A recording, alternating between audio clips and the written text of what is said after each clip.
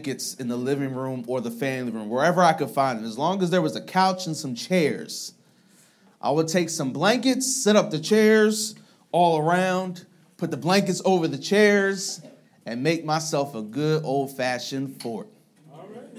Amen. Don't y'all know that's one of the best indoor games that you can play with young folks is to build a fort. Amen. I remember that blizzard of 96. Y'all remember that? Yes. 36 inches of snow. Amen. We even carved out and made it like a little igloo type thing. And I don't know what we were doing, but we sat down in that thing. We got some snacks. We were eating in there, and it was only about 30 minutes. Otherwise, we would have frozen our butts off. But forts are amazing things. You know about forts. You may have seen pictures of impenetrable fortresses from the Renaissance, World War II bunkers, medieval castles. These are types of fortresses, strongholds, refuges. They are strategically positioned fortifications intended to be a safe place to reside from attacks, primarily because they are inaccessible. You've read about them in school, seen them on the news. Refuges, strongholds, fortresses are known because they are strong. You don't know about weak fortresses because over time they must have been thrown over, must have been destroyed, must have been laid waste. But you know about fortresses because they are strong and they remain. Some of you, unfortunately, have had the run-ins with the wrong strongholds, the wrong types of refuges, the wrong types of fortresses. You see, the enemy may have just built up a fortress in your life. They may have built up a stronghold in your life and built up fortified walls around your addictions, fortified walls around your failures, your mistakes, your low self-esteem. In fact, you've gone through hell trying to crush the enemy's grip on your life. But the opposite of these evil enemy strongholds are Christian strongholds, a Christian refuge, a Christian fortress. The inner relationship with the God of the universe is an encounter with the refuge of God that, in spite of how powerful the grip of the enemy may be, a church and the people of God, in fact, inside the house of God, you can experience the power of God to tear down the strongholds of the enemy, to tear down the places in which the enemy has made refuge in your life. Strength. That's what we're talking about here. Because a refuge isn't helpful if it's not strong. Strength deals not only with sheer might and power, but it also deals with capability as well. It is the ability to exert or to withstand great force. And our text today challenges us. It confronts us with a couple pressing and essential questions with regards to our spiritual growth and maturity. Do you have a strong faith? Not asking whether or not your spiritual life is a strongly tuned machine. I'm not asking whether or not you've crossed all your T's and dotted all your I's. I'm asking, is the power and the strength of God evident in your life? Does your life make God's enabling and liberating power tangible, palpable, visible to the people to whom you are meant to impact? Another question this text arises for us is your faith and spirituality upheld by the strength of your humanity or by the power of God's divinity. I would suggest to you this morning that as strong as you think you may be, that you can be stronger. As strong or as weak your faith in God may be, that you can encounter the strength of God if you know that God is your refuge. So there are three moods, three attitudes about the strength of God that I believe this text asks for us to consider. So namely, beginning in verse 1 of chapter 59, you ought to expect to see the strength of God.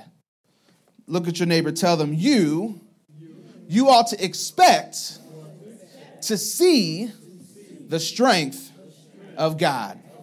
Verse 1 says, deliver me from my enemies, my God. Protect me from those who rise up against me.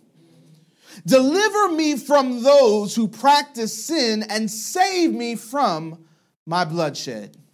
Now, who is this writer? This writer is David. And as we know, at some point, while another person is king, King Saul is actually the king in Israel, we know David gets anointed to be king. That's right. Okay? And it's interesting that, don't you know, sometimes God has told you or has put you in a predicament of a situation. That he has named someone or told you to do something that someone else is doing. And now enemies are rising up against David. In fact, in this sequence, Saul has sent assassins after David. He has sent literally people to kill David. He despises David. And the attackers have surrounded his home. Destruction seems certain. David is not secure in the security of his home. Have you ever been in a situation where a positive outcome looks impossible? That you are so consumed, that you are overrun by worry, that you cannot envision the possibility of a positive outcome. Lord, how can things get better from here? Lord, this is messed up forever. There's nothing that you can do about this. Well, I urge you to consider that David learns very early that an anointing does not absolve you from attack. In fact, he realizes that the only thing that can help him in accomplishing the thing that God has anointed him for is, in fact, God. That God is the only resource that's going to be able to see him through to reach the expected end for which God has placed a call on his life.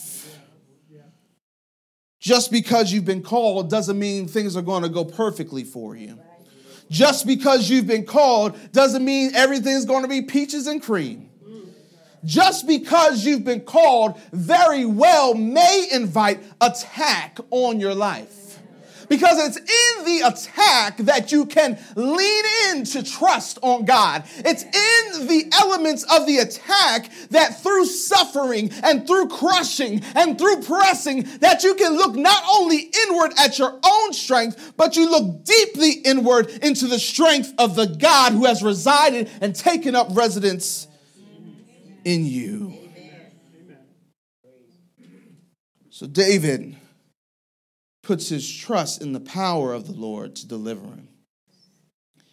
He doesn't depend on the strength and fortification of his position. I already mentioned David is in his home.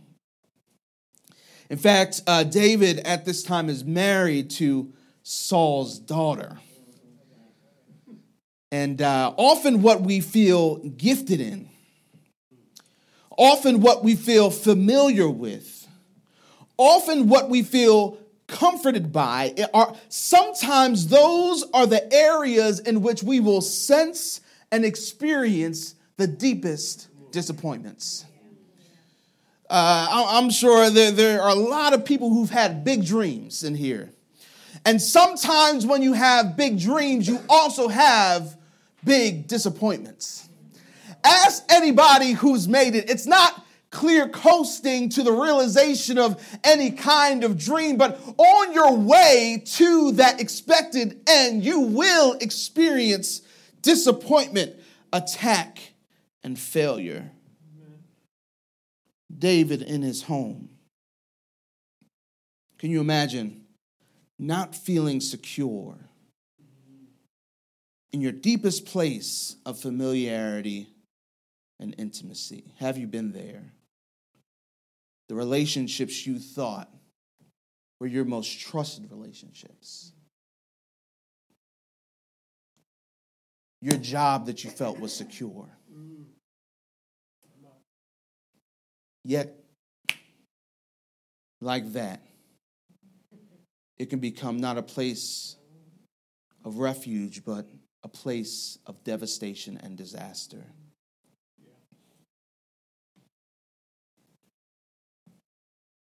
Anticipating, expecting God to show off his strength is evidence that you have begun to understand his strength.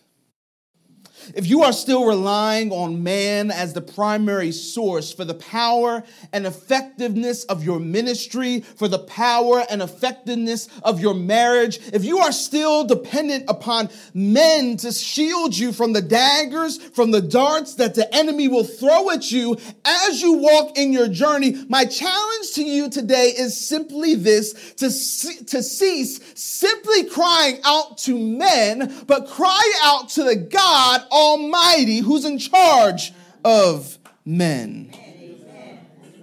Stop simply crying out to men and women about the challenges in your family, about the challenges in your community. Cry out to the one who can do something about it. The God who's made heaven and earth. Cry out to Yahweh, the self-existent one. Cry out to Adonai, the sovereign and majestic one. Cry out to Jehovah Jireh, the one who provides. Cry out to Jehovah Rapha, the one who heals. Cry out to Jehovah Nissi, God, our banner. Cry out to Shaddai, God Almighty. Cry out to El Elyon, Most High. Cry out to El Roi, the God who sees. Cry out not to men, but cry out to God. Because presidents, pastors, pulpits, and platforms are not saviors.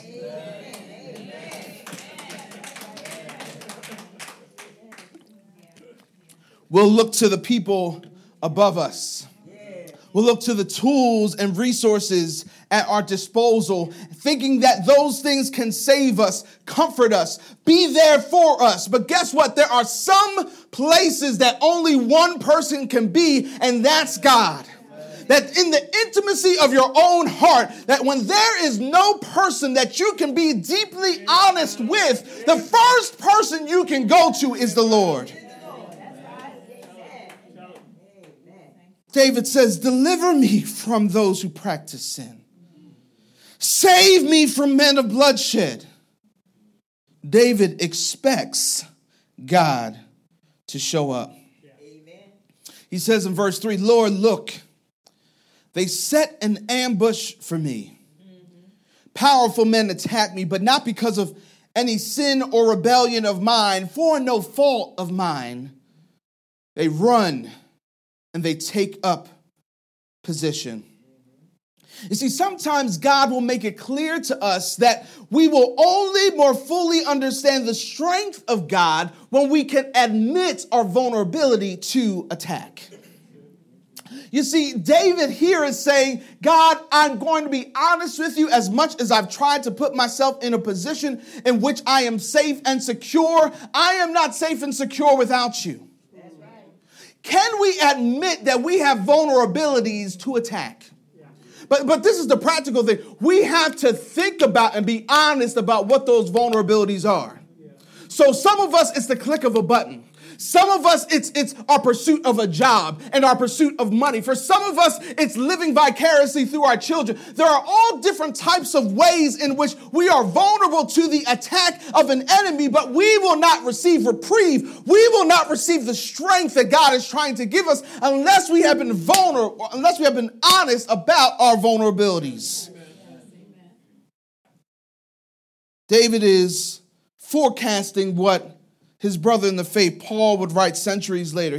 Paul writes this in 2 Corinthians chapter 12. He says, that is why, for Christ's sake, I delight in weaknesses, in insults, in hardships, in persecutions, in difficulties. Why? For when I am weak, then I am strong. And that's a bit countercultural, isn't it? Doesn't the culture say you need strength in order to be strong? Doesn't culture promote the idea that the only way in which you can truly rise above everybody else is to have more money or have more status or have more clothes? More. Capitalism, that's what it tells us, that we need more and more and more in order to overcome. But David says, Paul and David, they're clued into this special secret that overcoming is not rooted in how much you accumulate. Overcoming is rooted in how much you give over to the Lord.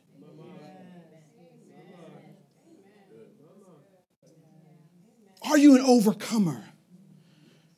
Will you boast in your weakness? Have a radical honesty about where you are, what's troubling you, instead of putting up a face, a mask, a facade. So David responds in verse 9 to these thoughts he's having. He says, I will keep watch for you, my strength, because God is my refuge. This is what he's landed on. I will keep watch for you. It's the sense of a guard being on duty and anticipating, being ready for the arrival of either a friend or a foe. See, sometimes the presence and power of God does not show up in our lives because we're not alert and watching. Are you alert, waiting on the strength of God to show up? Some of us quit waiting on God. And we justified going into other areas of our lives without seeking the Lord. We pursued a job without seeking the Lord. We pursued other things without seeking God. And God allowed us to say, go ahead, see where that gets you. And where we land at is, Lord, it would have been better with you. Lord, it would have been better with you on my side. That, Lord, I'll take you with nothing than everything without you. Lord, I'll give it up all for you because with you I have everything. Are we alert? Are we watching? He says, my faithful God, in verse 10, will come to meet me. God will let me look down on my adversaries. This verse communicates an idea that in God meeting you, he shows up in a fashion in which you can expect him to take you to your expected end. In other words, God's going to give you at least a foretaste to see that the vision that he gave you, he's going to allow you to experience something.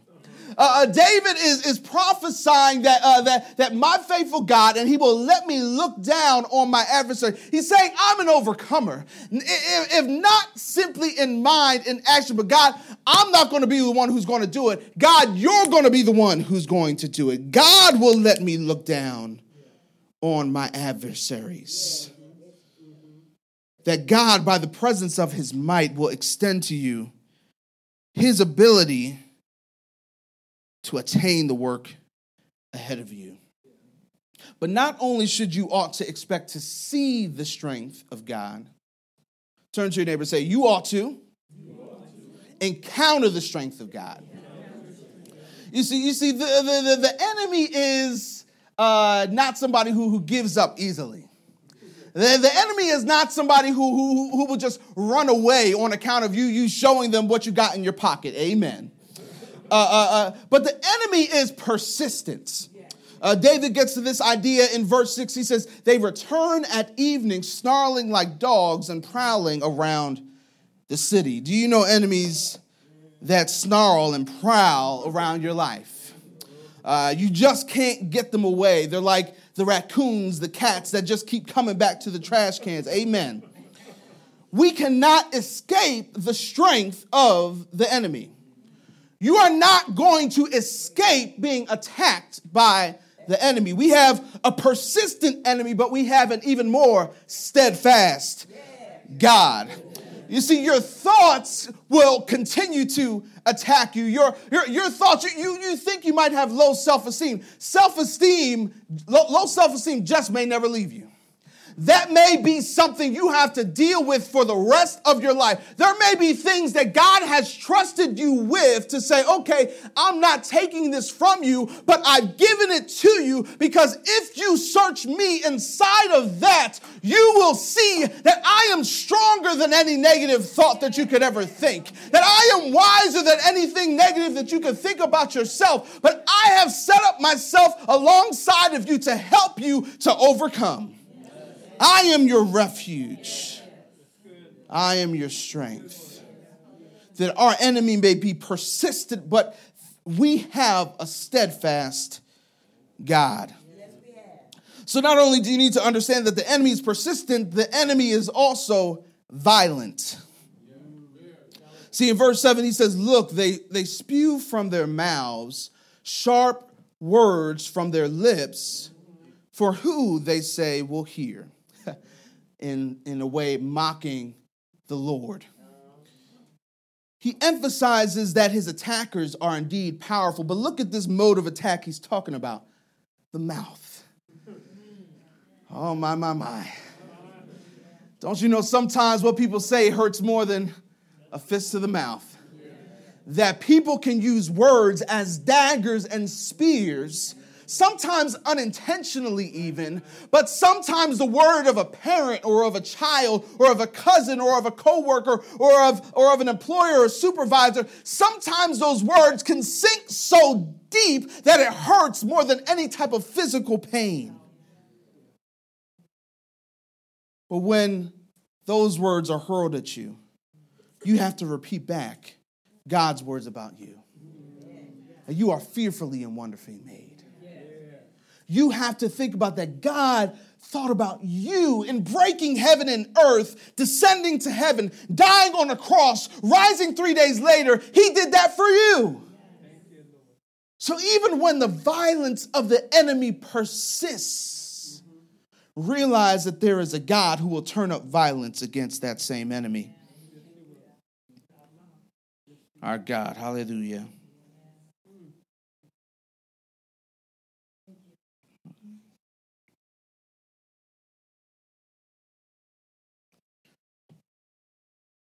Psalm 62:11 says, God has spoken once.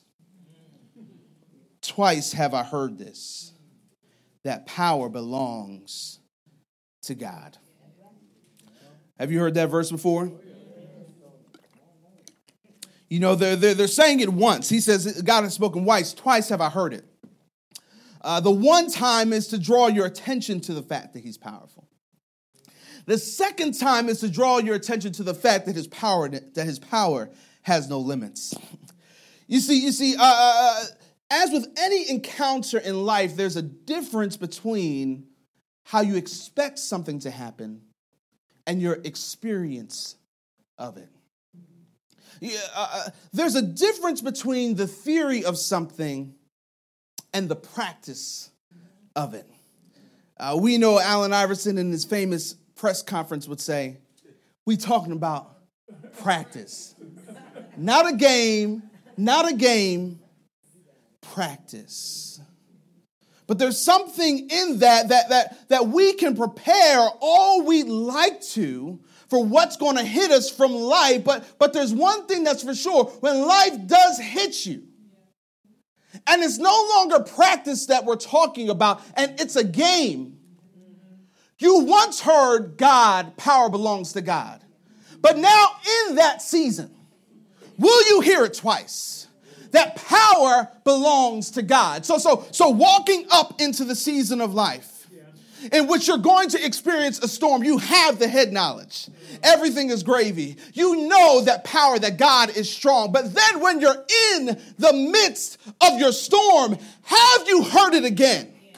That power belongs to God. Be strong in the Lord and in the power of his might. It's having a strong belief in who the Lord is, but confidence in what he can do.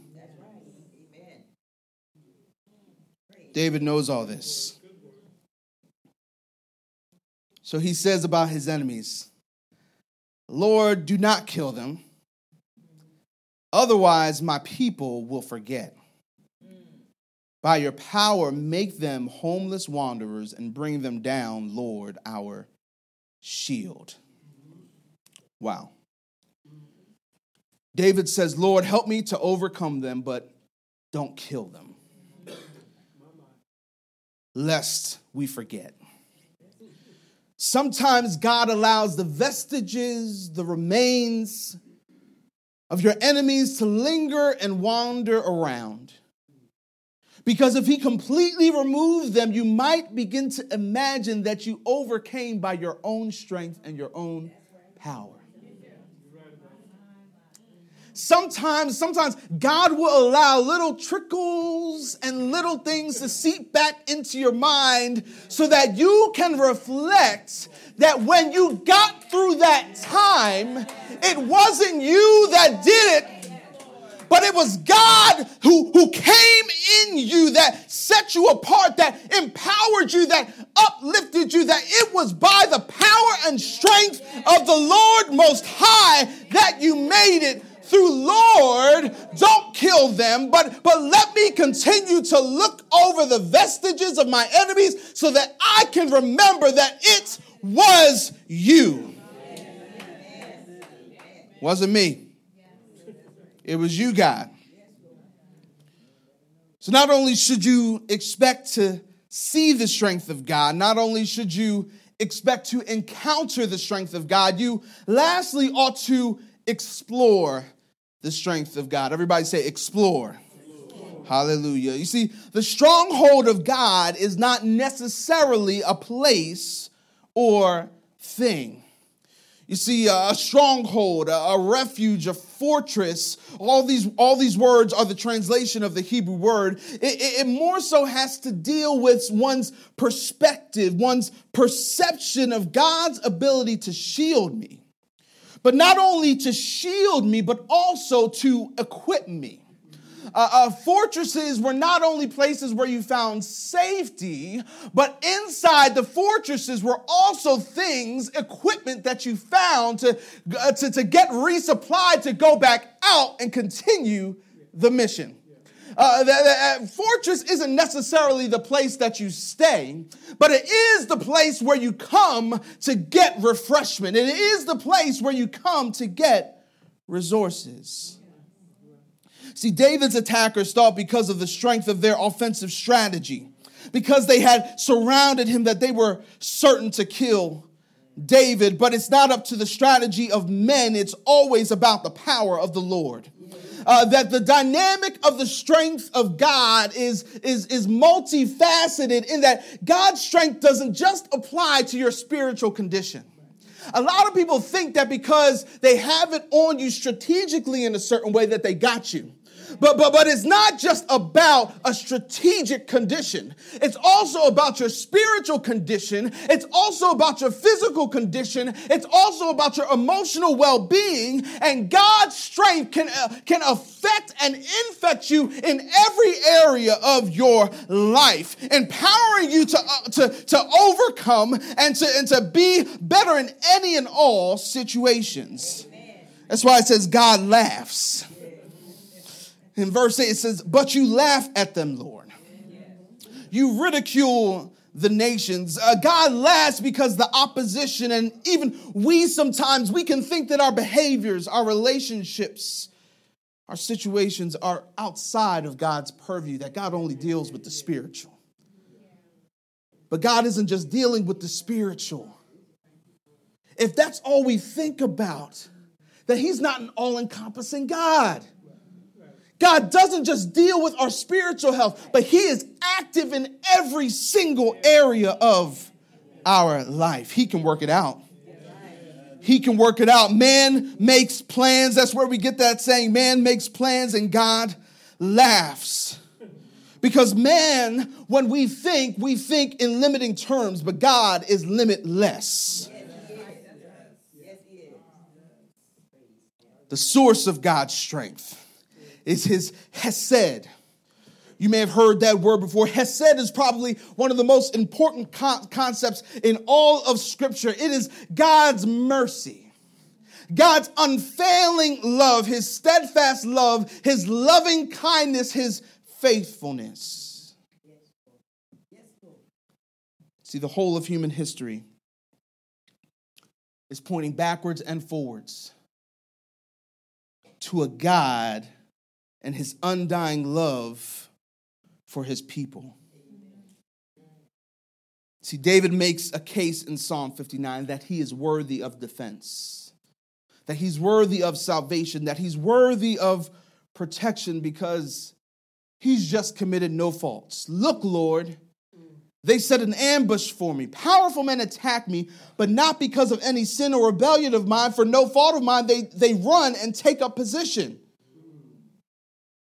He says in verse 9, I will keep for you my strength because God is my stronghold.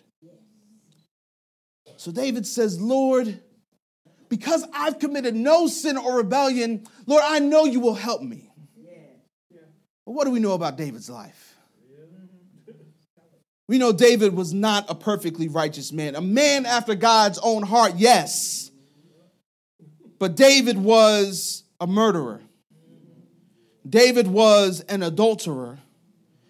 And because of his abuse of power, today we would actually call David a rapist. David, like you and me, needed strength. Because against enemies such as our flesh, the evil one, sin, death, we in and of ourselves, we are powerless to overcome. So that's why he says in verse 16, I will sing of your strength. I will joyfully proclaim your faithful love in the morning. For you have been a stronghold for me, a refuge in my day of trouble. To you, my strength, I sing praises because God is my stronghold, my faithful God. Faithful God. There's good news this morning. That strength, the type of strength that David was after, not just for an episode, but David's psalm points to a strength that will last throughout all eternity. That strength came along, and it wasn't just to deliver David, but there was a strength that was coming along that would deliver us all. And that strength was not necessarily or simply a what, but the strength became a who. This strength, unlike David, he was perfectly righteous. This strength had every right to be delivered from his enemies. He had every right to be delivered from his foes, but he did not seek deliverance. You see, it was man's need for this strength to overcome the power of death and sin that nailed strength to an old rugged cross. Isaiah 63:1 talks about this coming strength like this. It says, who is this coming out of Edom in crimson-stained garments from Basra? This one who is splendid in his apparel, rising up proudly in his great might. It is I proclaiming vindication, mighty or powerful to save. Who do you know that rises up stained with crimson, stained with blood-stained garments, and has the power to vindicate. I think you can help me say his name. Anybody know his name in here? It's Jesus. That you and I, that we have been trying in our lives perhaps to build all different types of refuges. We've been trying to build up all different types of strongholds. We battle with it on a daily basis. But we will try to make refuges out of mortar and out of clay, that we will try to build up things with steel and things that won't break. But there was a fortress that was built over 2,000 years ago. That fortress was not made with human hands, but it was comprised of an old wooden cross. And they didn't use cement or mortar to put the blocks together. No. They used nails and they used blood.